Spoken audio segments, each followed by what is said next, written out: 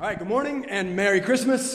Thank you for joining us today. I'm very thankful that you are here. I hope that you will now take out your Bibles, for that is why we are here, and that you will turn back in them to John chapter 14. John 14, this morning we will be considering verses 12 through 17. Christmas is supposedly about Jesus. Well, this text is about Jesus, so we have a perfect Christmas text before us this morning. And even more appropriately, it is in these verses that we find one of the most important verbs in John's gospel, and that is the verb to give. I talked about this briefly at the choir cantata. John loves this word give, and John uses it 76 times in his short book, far more than any other author. Giving is important to John. Giving is important for you. God gives. Big, simple, important idea this morning. And as it is Christmas Day, supposedly the season of giving, maybe many of you have already given gifts to others this morning. VJ has given to all of us the gift of breakfast and delicious food. I have loaded up in my backpack next door a couple of gifts ready to give to the girls, Lord willing, as soon as I land in North Carolina tonight. But as we all have giving on the mind, what a perfect opportunity for us to consider the greatest gift that God gives to us. And I want to consider that from a bit of a different perspective today. But first, I want you to consider, what is the greatest and most generous gift you have ever received? And don't get all spiritual on me right now. Don't tell me like your wife or salvation, or love. That's not what I'm talking about right now. We know that's the correct answer. I'm talking like earthy, physical, material things. What's the best gift you've ever been given? Think about that. Then I want you to think about your response to such a gift. And then I want you to think about that in comparison to your response to the many bad gifts that you have been given over the course of your life. My grandmother's brother, my great Uncle Dink, I don't know why that was his name. He was Uncle Dink. He owned a sock factory, Burke Hosiery Mills. So we literally got socks every year for Christmas. I know it's a joke, it's a cliche. We actually got socks. And not even something cool like Nike socks or colorful, fun socks, but just like plain old white hickory socks, like old man socks, New Balances, shorts, and they pull them all the way up to their knees. Like those are the socks that we got every Christmas. Thrilling, right? We also found great humor. We had another uncle who for many years only gave us a Chick-fil-A calendar every single year. Do you remember those? Those exist up here. Each month had a different picture of a cow and a different coupon, and our town didn't even have a Chick-fil-A at the time. So it was literally just pictures of cows year after year after year. But we were always polite. We always said thank you. I guess it is the thoughts that count. Some socks and some pictures of cows is better than nothing. And again, we received plenty of good gifts as well. My parents were excellent gift givers, so nothing to complain about. But compare that. Compare the white socks. Compare the cow calendars. Compare that to this year, the nicest gift that I have ever been given. I received a phone call earlier in this year from a concerned couple about all of our 12-hour drives back and forth to North Carolina in our beat-up old van with those 5 precious girls. And the gift, well, it was a new van. A van that would not imminently strand us on the side of the highway. A new van with all sorts of safety features that would better provide for and protect those precious little girls. I thought that I was a great driver until we got this van that does a lot of the things for you. And it's constantly telling me that I'm not a good driver. It's like, oh, nope, you're drifting again. Like, oh no. But my response to this offer and to this gift, that was stunned silence. No idea how to respond. My wife's response to this gift, obviously, tears. Just tears. It was the thoughtfulness of the gift, the practical provision of the gift, the love and extreme generosity of giving such a gift. That's what stunned us, humbled us, and made us forever grateful. The girls, by the way, since I'm never going to have a son, they named the van Calvin. That's the name that I wanted for my son. So they named the van Calvin since the van was such a demonstration of undeserved, unearned grace. It is the nature of the gift that determines our response to that gift? Do we understand and appreciate the infinitely great and more costly and more practical provision that is God's gift to us? And how are we and how should we respond to such a gift? Well, I want to jump right into our text, keeping gift and giving in mind. I hope to encourage you this Christmas morning by drawing your attention to what God, the giver of all good things, what it is that he gives to us here in this text, and what Christ says will be our response. But we're going to do that in reverse order, so I actually only have 2 points for you today. Merry Christmas. I had 3, but I love you, so I pulled one of them out, and we're saving it for next time. Hopefully 2 points of encouragement and comfort. Remember, our context is trouble. Jesus has said, let not your hearts be troubled. Is your heart troubled this morning? This is a wonderful text for you. All right, how could our hearts not be troubled? What has God done? What does God give? And how can and should you respond to this God who gives? Point number 1. I want us to see that we are to communicate the good news of the giver of the gift. I'm going to have to justify and explain that point. We'll do that. Point number 2, here's the main thing. Here's what we'll close with. We are called to commune with the good giver through this gift, whatever this gift is. Let me read the text, and then hopefully I'll be able to explain those points. John 14, starting in verse 12. We're just going to jump right in. Read through verse 17. This is the most important part. This is the most important part of your day, for this is God speaking to you. This is God speaking to me. So pay attention. This is God's word. John 14:12, Jesus says, "Truly, truly, I say to you, whoever believes in me will also do the works that I do, and greater works than these will he do, because I am going to the Father. Whatever you ask in my name, this I will do, that the Father may be glorified in the Son. If you ask me anything in my name, I will do it. If you love me, you will keep my commandments. And I will ask the Father, and he will give you another helper to be with you forever, even the Spirit of truth, whom the world cannot receive, because it neither sees him nor knows him. You know him, for he dwells with you and will be in you." If you would, pause, bow with me. Let's go to the Lord in a word of prayer. Father, we are introduced here in our text to the Helper, to the Holy Spirit, the Spirit of truth, the Spirit of Christ. Father, we believe in the Holy Spirit. Father, we want to believe more and more in the Holy Spirit. We want to understand your Holy Spirit. Father, we believe that your Holy Spirit works to make us like Jesus through the reading and the preaching and the praying of your word. And so we ask that you would do that now. I ask that you would work in this time the thing that I cannot work or accomplish in this time, that only you by your Spirit can do as you show us Christ through this living and active word. Father, I pray that you would comfort us with the great promise that we have of your presence with us always through your Spirit who dwells within us. I pray for the troubled hearts in this room. Sometimes that trouble feels multiplied on Christmas and in the holidays. Father, point us to Jesus Christ. Point us to you as the great giver of all good things. Point us to you as the one who is eternally and always and intimately present with us, your people. And help us to understand and rest and love you. Father, there are great things that we want accomplished in this time. I cannot do it. We cannot do it. Please help us, Lord. We ask in Jesus' name. Amen. All right, point number 1 is communicate the good news of the giver of the gift. I may have gotten a little too cute here with these points. That's fine. We'll see if it can pay off. But it is evident that looking at the 2 points, that communicate and commune share a common root. They both come from the same Latin word, communico, which is a giving word. It means to impart or to share or to give.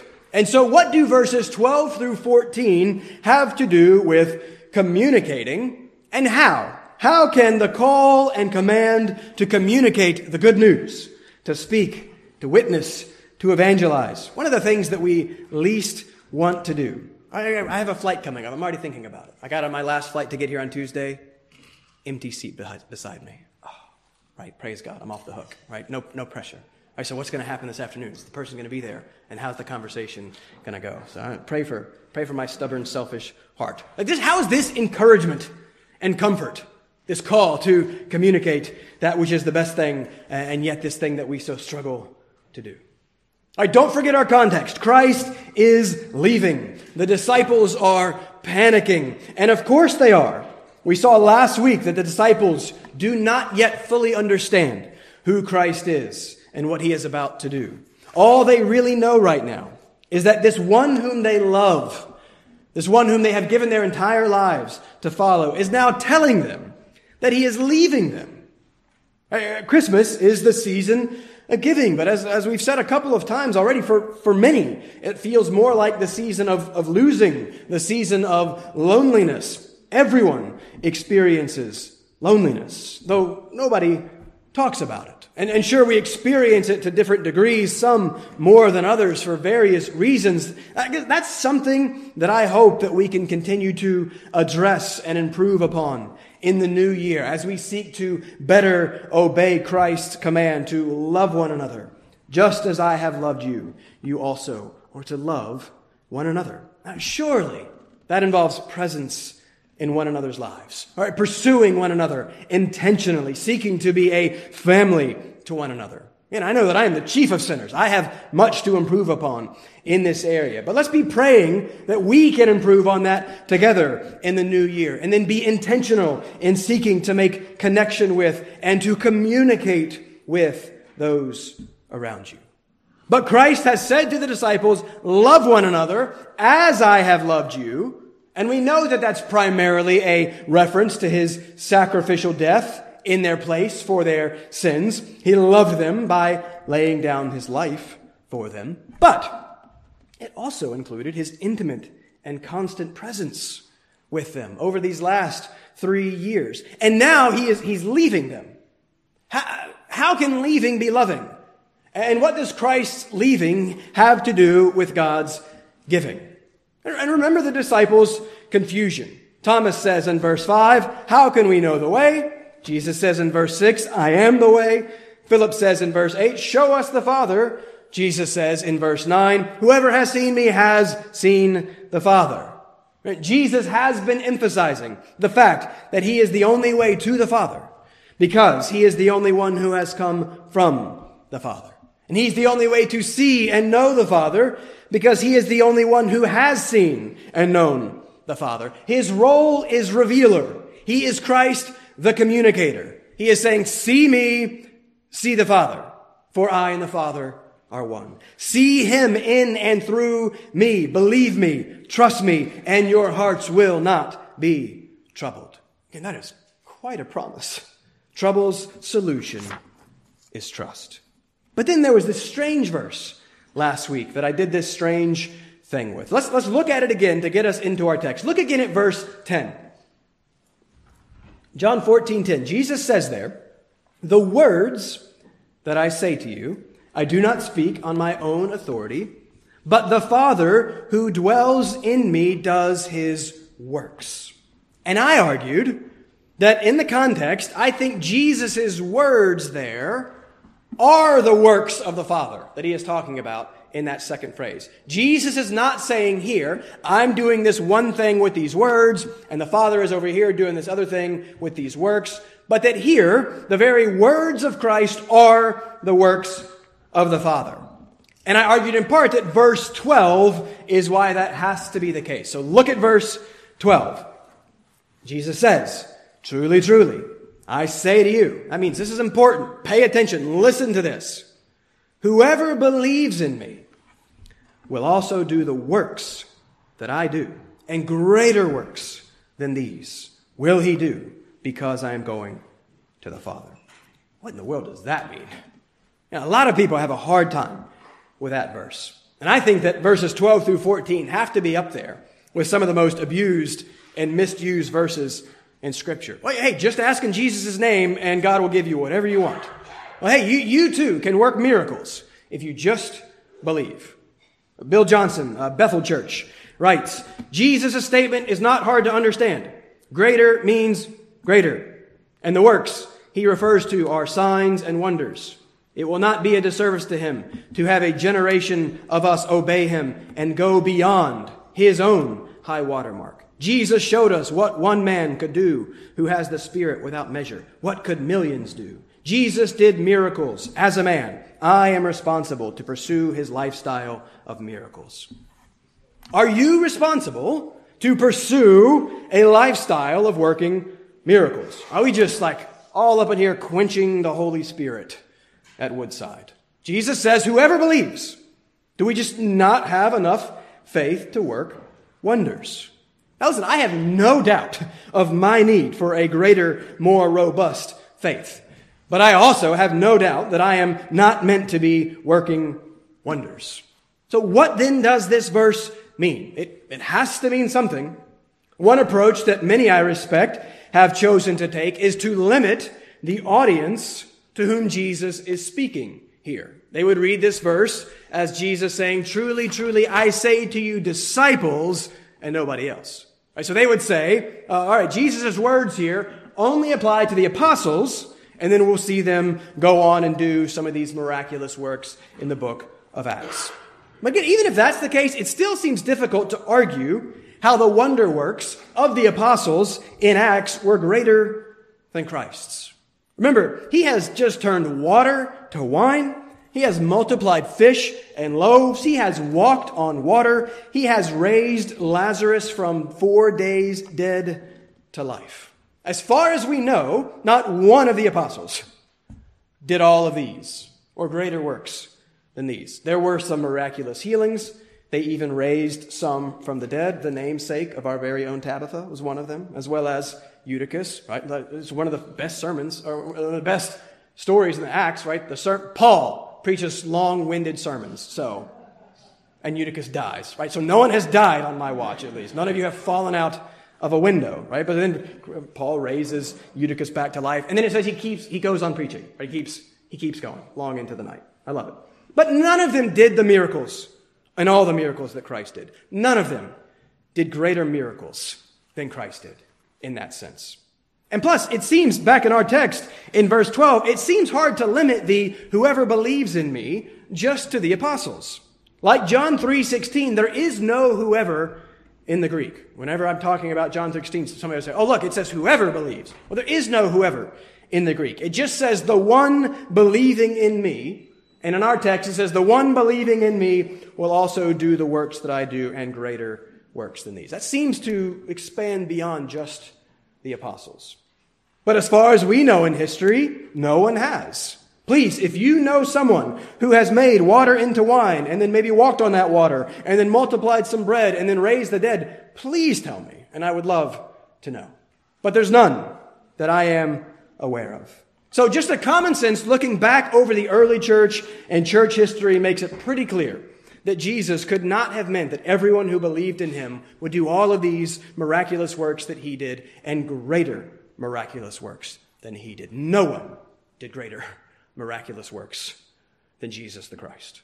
But we don't have to just argue this from experience or history, and I think the text itself makes this clear. We saw last week how John uses the word works to mean a variety of things. Remember, he only records 7 miraculous works of Jesus in the whole book, and he records many words of Jesus. And it is always the words that get the priority. And even John's use of the word works at times makes this clear.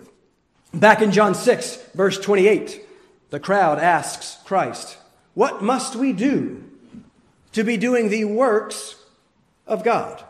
Again, they're not asking, hey, how can we do some of these cool, miraculous things that you're doing? And Jesus thus answers them, "This is the work of God, that you believe in him whom he has sent." And so you see here how in John 6:28, Jesus connects work and believe in that text. Now look back at our text. Look closely. Back at verse 12 of chapter 14. Oh, no, look at verse 11 first, actually. Look how there also Jesus connects believe in me, and then he says believe on account of the works. Now, verse 12, he says something similar. Whoever believes in me works. So whatever you want the works to be there, what is clear is that Jesus is saying that the works function in some way to lead people to believe in him. And so I believe that Jesus is saying, verse 11, let my words/works lead you to believe in me. Verse 12, whoever believes in me will also do this same work of leading others to believe in me. For that is always the purpose of the miraculous works. Remember, they're never called miracles. In John, they're called signs. And signs signify. Signs are not the point. Signs point to the point. The signs always serve to come alongside and point to the words and to point to the speaker of these wonderful words. We have been seeking lately to give more intentional attention to our attention. What are you paying attention to? What are you paying close attention to? What occupies your mind and gets your time and your energy? I've been seeking to do this in light of Hebrews 2:11 in large part. Flip there if you would like, page 1001. This is an important text for understanding works and miracles and the word and the connection and how all this goes together. Hebrews 2:1, page 1001. I know no one thinks this. I still think this is Paul. I lean towards this being Paul, but again, I'm not sure. Hebrews 2:1, someone writes, therefore, we must pay much closer attention to what we have heard, lest we drift away from it. Last week we saw Jesus say to the disciples, if you had known me. Yeah, well, of course they knew him. They gave their lives to follow him. They did so for 3 years. They have believed and known him. But there was another sense in which they did not yet truly and fully know him. Likewise, here in Hebrews 2, there is apparently a hearing that is not a true hearing. Some of that hearing is going on in this room right now. I've been there. Some of that hearing is one ear in one ear, out the other. That kind. There's a not paying closer attention, not to me and my words. I don't care. I don't matter. But God's word. And so Hebrews 2:1 tells us that there's a hearing that is not a true hearing, that could result in a drifting away from what is heard. What's the difference? Paying much closer attention to what was heard. And I think some of the simplest and yet most helpful advice when it comes to the Christian life, particularly our devotional life, we're all looking ahead. What are we going to do next year? What's the plan? How are we going to fix everything and change everything? Well, again, one of the best pieces of advice for your devotional life is simply to slow down. Just slow down. And that is all, in a sense, meditation is. Read slowly. And then linger on it. And then in it. And then come back to it throughout your day. Love is not irritable. How often am I coming back to that throughout my day? It is not irritable. I'm seeking to pay much closer attention to what I have heard. So read, think, pray, and talk about whatever it is that you are engaging with. Slow down. Pay closer attention. Read less if you have to, but read it more deeply and give more attention to it. We are seeking communion with the one who makes known the paths of life and in whose presence is fullness of joy and pleasure forevermore. Give him a little more time and attention. But that's actually not what brings me to Hebrews 2. Sorry. Look at verse 3. Hebrews 2, verse 3. In verse 3, we are warned about neglecting such a great salvation. It says a salvation that was declared to us first by the Lord. And it was then attested to us by those who heard. All right, so that's Jesus. That's him preaching and proclaiming the gospel, which is himself. Christ is the gospel. He's preaching it first to his disciples, who are then to preach it and proclaim it and write it down for the rest of us. But that's not all. Look at verse 4. Here's why we're here. Declared by Christ, attested by the apostles, while God also bore witness by signs and wonders and various miracles. And there it is, right there. That is the work of the miracles. The works are witness. The works bear witness. The point of the miracles was never just to impress people. Look what I can do. The point of the miracles was never even just to help people. It wasn't. They did, of course, do that. Praise God. But that was not their main purpose. Miracles attest authority. They verify. They certify. Listen to this person. This person speaks for God. Pay much closer attention to the words of this person. And so the works come alongside the words and verify that the speaker speaks for God himself. And now that those authorized speakers have spoken, now that we have God's inspired, inerrant, authoritative, clear, necessary, sufficient word, the Bible, we no longer need those certifying works because we've got the word. Peter says, we heard the voice of God on the Mount of Transfiguration. He said, we have something more certain, more sure. We have the prophetic word. And God's word has always been the point. God's word has always been the power. From the very beginning, God speaks and reality flies into existence. Jesus didn't come to heal. He came to reveal.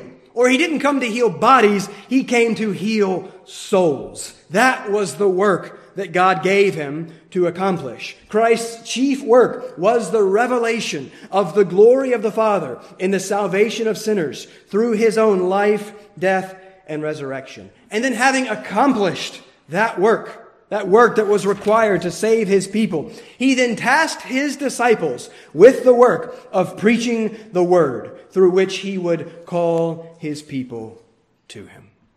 And consider the book of Acts. Sure, there are a few miracles performed by the apostles. Oh, but consider how many conversions there are. Thousands upon thousands of them. Consider the focus of the book of Acts. Salvation through the proclamation of the word of the resurrected and living and powerful Christ. And how does the whole book begin? Acts 1:8. Jesus' final words before he ascends. But you will receive power when the Holy Spirit comes upon you. That's where we're going. We're getting there. Power? Right, that's cool. What can I do with that? Can I work some wonders? No, you will receive power and you will be my witnesses in Jerusalem and in all Judea and Samaria and to the end of the earth. He said, here's the power. Now speak. Witness. Communicate the good news of the work that the Christ who was born on this day that we celebrate, communicate the work that he has accomplished.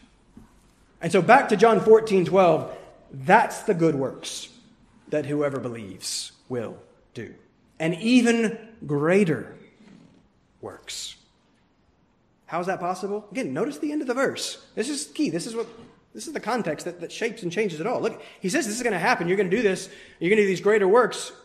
Don't miss the end. Because I am going to the Father. Which is again what? His death. That's how he's going to the Father. His death, resurrection, and ascension, of course. But his death is how he gets there.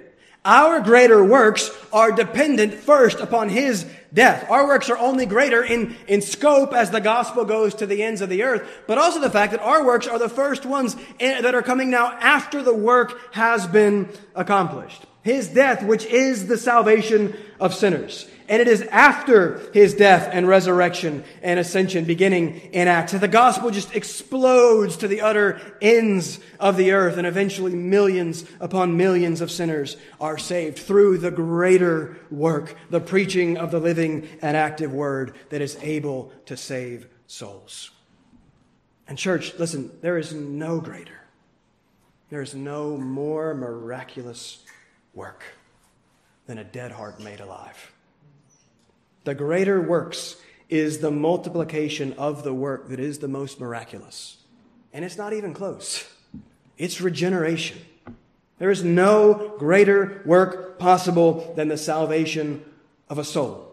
There is nothing more miraculous than the conversion of a sinful heart. Nothing compares with the miraculous movement from death to life, from wrath to reconciliation, from sinful to holy, from enemies of God to children of God. All of it by the grace of God, through the almighty word of God, wielded by the people of God in the power of the Spirit of God. Nothing compares. And it's not even close. If we understood and appreciated sin and our own sinfulness, we would be far less obsessed and concerned with the supposedly miraculous. For we would know that we have already experienced that which is far more miraculous.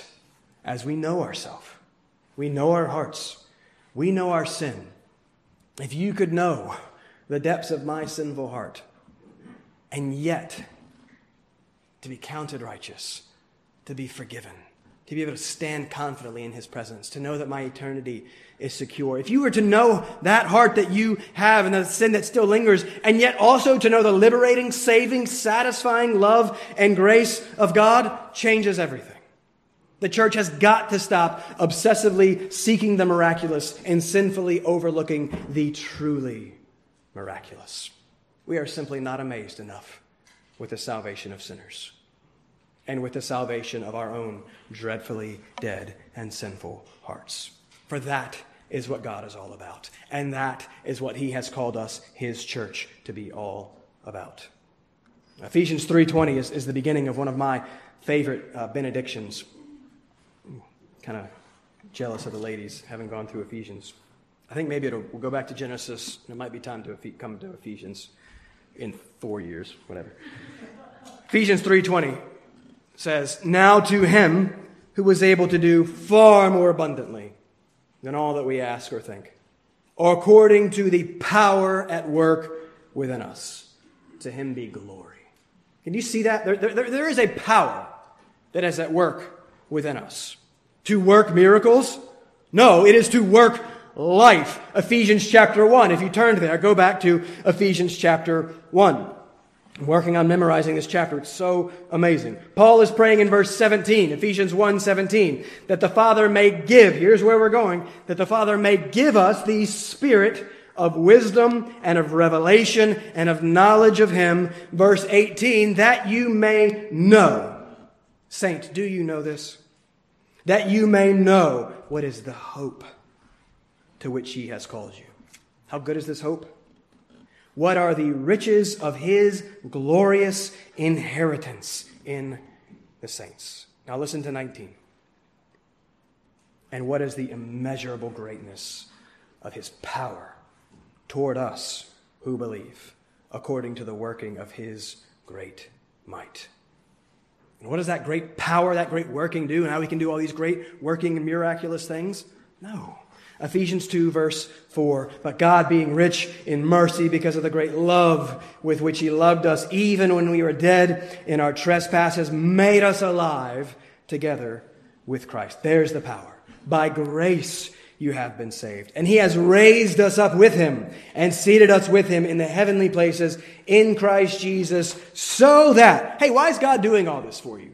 So that in the coming ages he might show you the immeasurable riches of his grace and kindness toward us in Christ Jesus. See, Ephesians 1 and 2, Paul uses that immeasurable word twice. God has immeasurable greatness of power towards you, so that he can show you the immeasurable riches of his grace and kindness towards you. Come on, right? What a promise. He uses that power, infinite, eternal power, to give you life and joy and peace. Not to give you power to do some magic tricks, but to give you blessed and everlasting life. And life is everything. That's what the power is for. That's our greater work. We get to play a role in the proclamation of the life-giving gospel of the life-saving Jesus. And that means that, church, we must be about communicating, about giving this life-giving good news to the lost and dying world. I have 2 conversations that I have to have as I head south, that are weighing on me, and that I know that have to come. I have to do this out of love. This is our one task. This is our greater work. And what if, church, what if God actually started saving sinners through our bold communicating of this word to those around us? What if we actually believed that this individual was on their way to an eternity of unspeakable suffering, just and deserved suffering for sin? But we simply, by the grace of God, communicated faithfully to them that there is a Savior of sinners, Jesus Christ, and that God worked through that to give them life. And they were spared from an eternity of hell and given an eternity of heaven. Wouldn't that just be the most wonderful and miraculous and the greater work possible? Wouldn't that be worth a little social awkwardness? Wouldn't it be worth being looked at as a little bit weird and maybe as I'm the family fundamentalist in our family. I'm increasingly like the fundamentalist. Again, I don't care. I don't care. What if all this is true? Maybe we should be a little more concerned about the whole of eternity in the year of 2023. Speak. I mean, who can you speak to this day? Many of you are heading straight from here to families. Who could you speak to this day, this week? Who needs to hear and you've just been dragging your feet? Again, I know, I do it too. But I have got to get over it. I've got to start communicating to others as if I actually believed what I'm communicating to you right now. And I've got to intentionally and patiently ask God to help me. And that's all verses 13 and 14 are about. I'm going to have to just kind of fly over those. Again, read verses 13 and 14 in context. You can't pull them out of context. These are not blanket promises that God will give you whatever you ask to serve your sinful fancy and seek your own selfish glory. This is a promise that if we ask in Christ's name, and whatever it is that we're asking it that the Father may be glorified in the Son.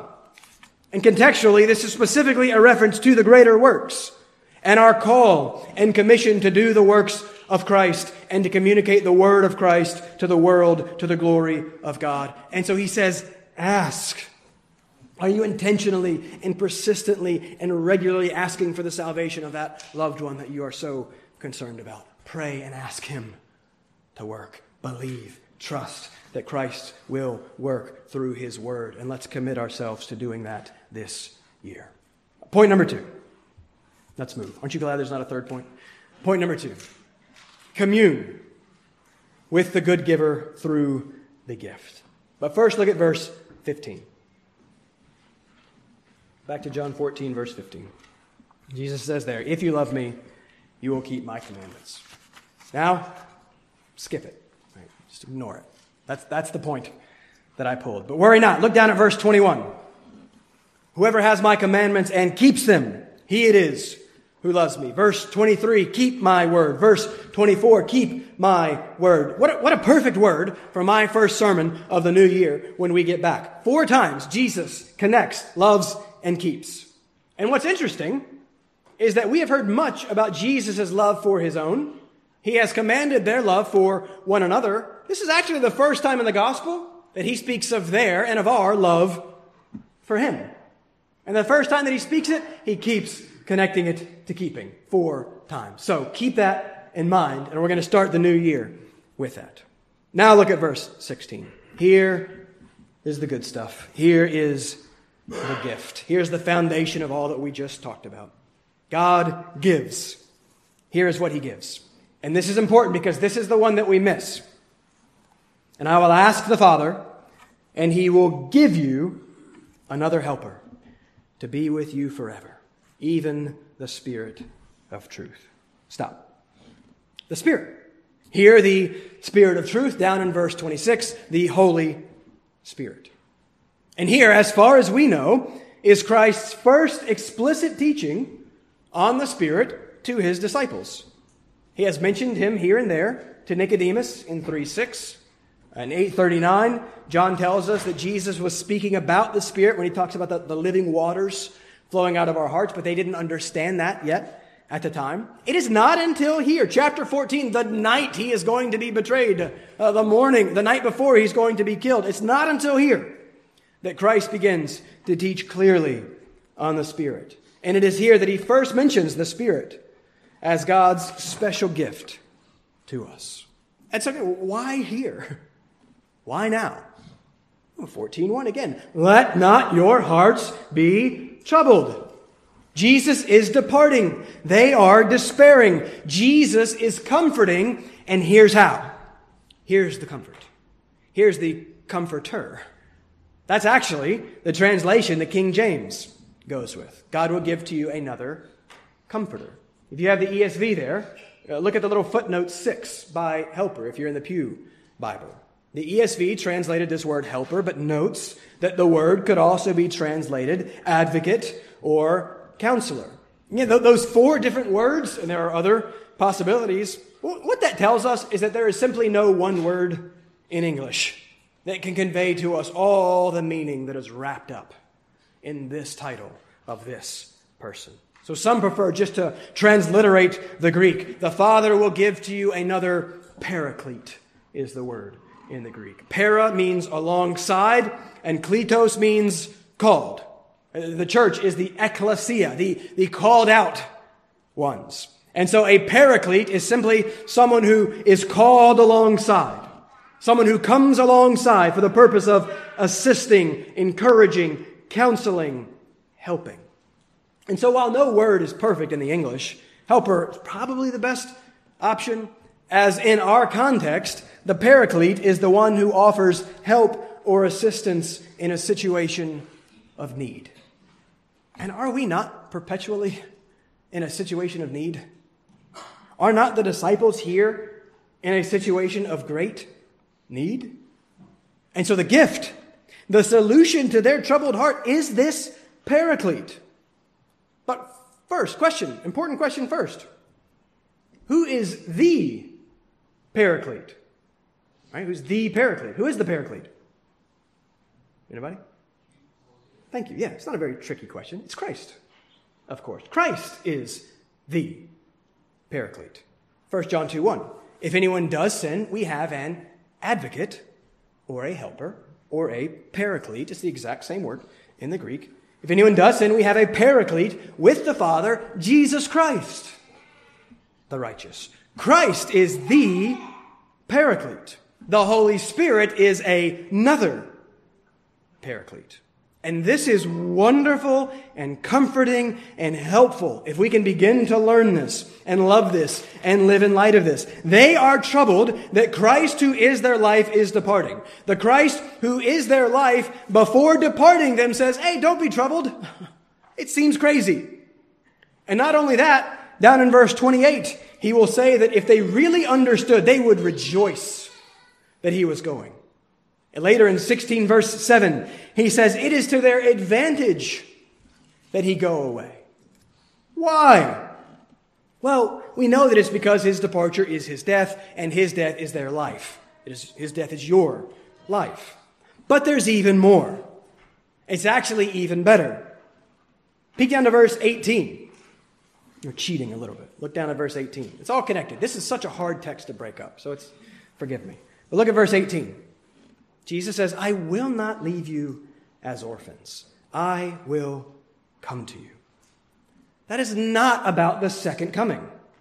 He will come again, of course. But he is not comforting them in that moment by saying, hey, don't worry, 2,000 years after you're dead, I'll come back. Don't worry about that. No. Verse 19. Yet a little while and the world will see me no more, but you will see me. Because I live, you also will live. So much life. This is what it's about. Love this life. Verse 20. In that day you will know that I am in my Father, and you in me, and I in you. So what does that mean? What is he saying? Back up to the end of our passage, verse 17. You know him, the Spirit, for he dwells with you and will be in you. And so catch what Jesus is doing here. Let's just try to make it clear. This is good news. Jesus is introducing the Spirit of truth, the Holy Spirit, who in a number of places in the New Testament is also called the Spirit of Christ. Romans 8:9. You, however, are not in the flesh, but in the Spirit, if in fact the Spirit of God dwells in you. Anyone who does not have the Spirit of Christ does not belong to him. Spirit, Spirit of God, Spirit of Christ, all this same Holy Spirit. And so, in a sense, in our text, Jesus is saying, I am departing, let not your hearts be troubled, because I'm also not departing at all. Yes, Jesus, the Christ, the Son of God, the second person of the Trinity, is physically about to depart them in his death, resurrection, then ascension. But the Spirit, this other one, like me, from me, of me, sent by the Father, the gift of the Father, like me, he will be with you forever. And he will be in you. And so Jesus' departure actually in no way means Jesus' absence. For Christ will very much continue to be very much present with the disciples and with all of us through the Spirit of Christ, with and in us in an entirely new, more intimate, more spiritual, better way. This is the gift.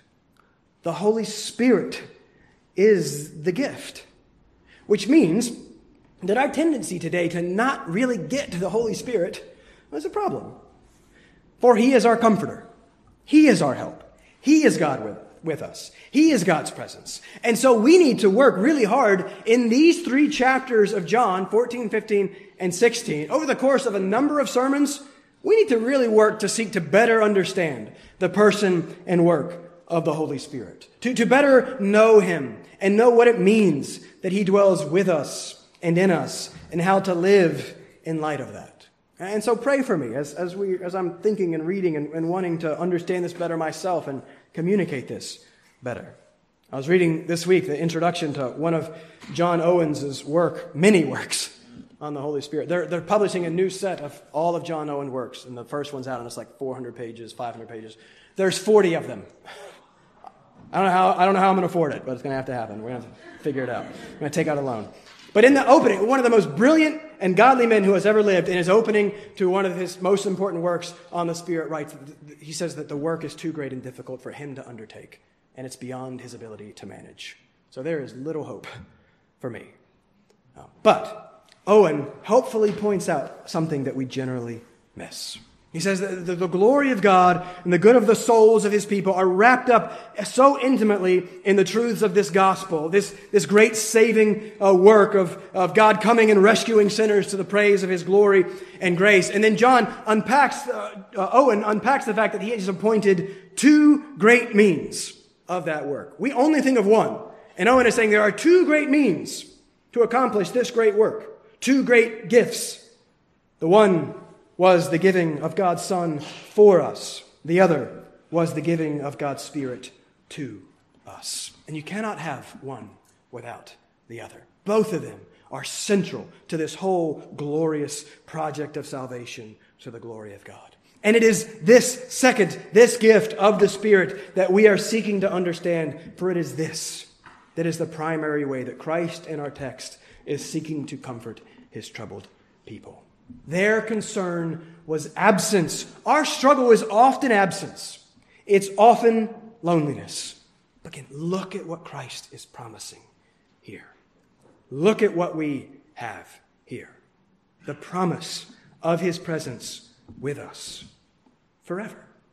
And so again, in Christ, while we struggle with loneliness at times and we need to better care for one another. In Christ, I don't remember who said it from this pulpit recently, but in Christ, that feeling of loneliness, it's a lie. It's all entirely a lie because of this. That's not minimizing those things, but it's saying, but look at what's promised for you here. A helper who is God himself to come alongside you. And not just to come alongside you, but to be inside you. And what if we were to realize that? What if we were to better know him and trust him and enjoy him? Listen, that's what we're after. That's what this whole thing is about.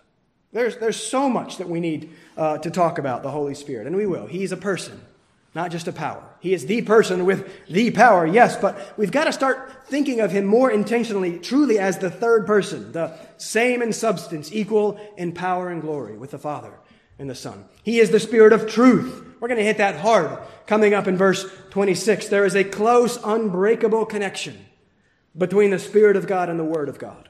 The Spirit is the Spirit of the Scriptures. The Scriptures are the Scriptures of the Spirit. To be spiritual is to be biblical. It is to operate in the realm of the Spirit who operates only in and through the Word. Like last week, the Son is the way to the Father. The Word is the way to the Son. The Spirit is the way through the Word to the Son. I already touched on this a little bit, but listen, you must read. You must read God's Word.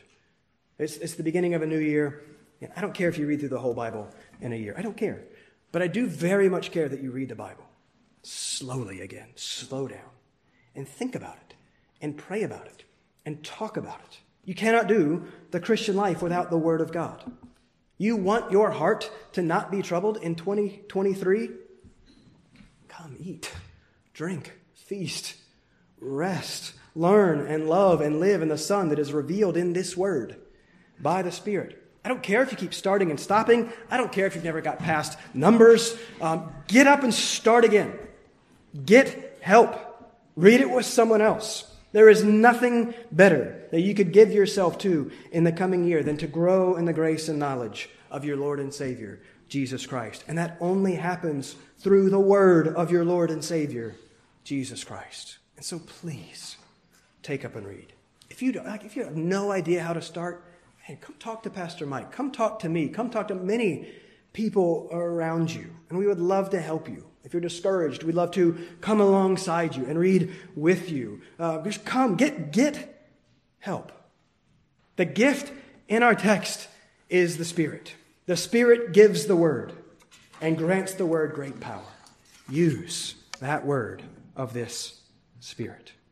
But the wording of our point here, now I'll wrap up with this. The wording of our point is to commune with the good giver through the gift. Again, I'm not just telling you to read a book. Hey, you need to read some books. No, again, the point and purpose of this is for this purpose of communing. This is what I am encouraging you to pursue as you read God's living and active Word. To commune, like communicate, it's to share. It is to know and be known. It is intimacy and enjoyment. And that's what the Christian life is meant to be about. It's not just a system of theology. It's not just a system of morality. Today's Christmas, which is supposed to be all about the birth of Jesus Christ. The transcendent has become immanent. The big has become small. The infinite has become finite. The invisible has become visible. The immaterial, material. The spiritual, physical. The timeless has entered time. The author has entered his story. God has become man. No more amazing thing has ever happened or ever will happen. But why? Why did it happen? Why did he do it? Well, to save us from our sins, of course. And we need to not give that less attention. We need to give that more attention. But to save us for what? We get the from a lot. What about the for? It's for communion with Him. To restore what we destroyed in our sin. The intimate, unmediated presence of God Himself with His people. That's what the whole story is about. From beginning to end, this is what God is doing. This is what covenant is all about. I will be your God, and you will be my people. The whole storyline of the Bible is God restoring us to fellowship, union, communion, relationship with Him. That's why Christ is God with us. That's why the Spirit is God in us. This is what the whole thing is about. And is this what we are all about? Life in knowing and being known by the Creator God Himself. Joy in knowing and being known by the Creator God Himself. Peace in knowing and being known by the Creator God Himself. What if those things, which we are all desperate for, what if they were actually only found in Him? Found only through His Son. Found only through His Word by His Spirit. And that's what I want for 2023.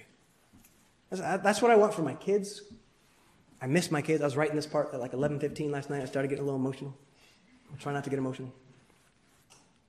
I miss my kids. I had to take off these little bracelets for my kids. I was like, it's going to be really distracting if I'm waving around with these dad bracelets and I love you bracelets. Again, I don't care. I wear bracelets. I'm a dad girl. They're all colorful and pretty. I don't care. I miss my kids. I have presents in my backpack all ready to go. I can't wait to hug them. And Henry and I were talking at lunch Friday about parenting. All I want for my kids is for them to know Jesus. That's it. That's it. Parents, are we parenting our kids for eternity? I don't care about I don't want my kids to be cool. I desperately don't want them to be cool. I don't want them to fall in love with the world because I'm still so trying to untangle my heart from its love for the world. I want my kids to be saved from their sins and to know the love of the Lord that is life. Yes, I want to be with him tonight. I can't wait. But I want to be with him forever, with the Lord. And that's it. That's all that matters. And that's what I want for all of us. Some of you have very troubled hearts. I know. Mine is often troubled too. And we need to love one another better. And we need to be there for one another better. But I also want every one of us to grow in the belief that in Christ, whatever the troubles are, they're nothing compared to the trouble that we have been spared. That in Christ, no matter how bad the loneliness, we are never alone. That in Christ, we have access directly to the one who makes known to us the paths of life, and in whose presence is fullness of joy, and at his right hand are pleasures forevermore. Just sit in Psalm 16 and come back to it again and again and again. Let's fight to believe that and live like we believed that. Let's pursue him and pursue communion with God himself by his Spirit through his word. And let's do that together in the year that is to come.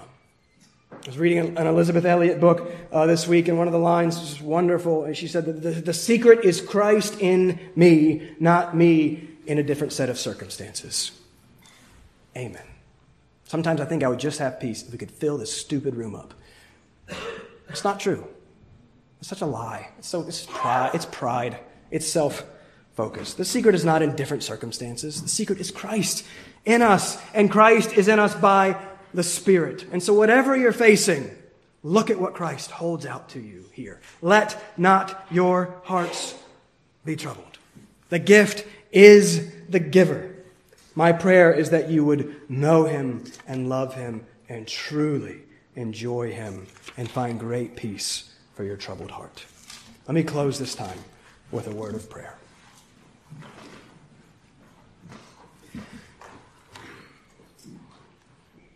Father, help us. Father, it is in this very text that you have promised to us the helper that has already been given to us by you, sent to us by Christ. Father, help us to realize the personhood, the power, the presence, the intimacy of the Spirit who dwells with us, who dwells in us.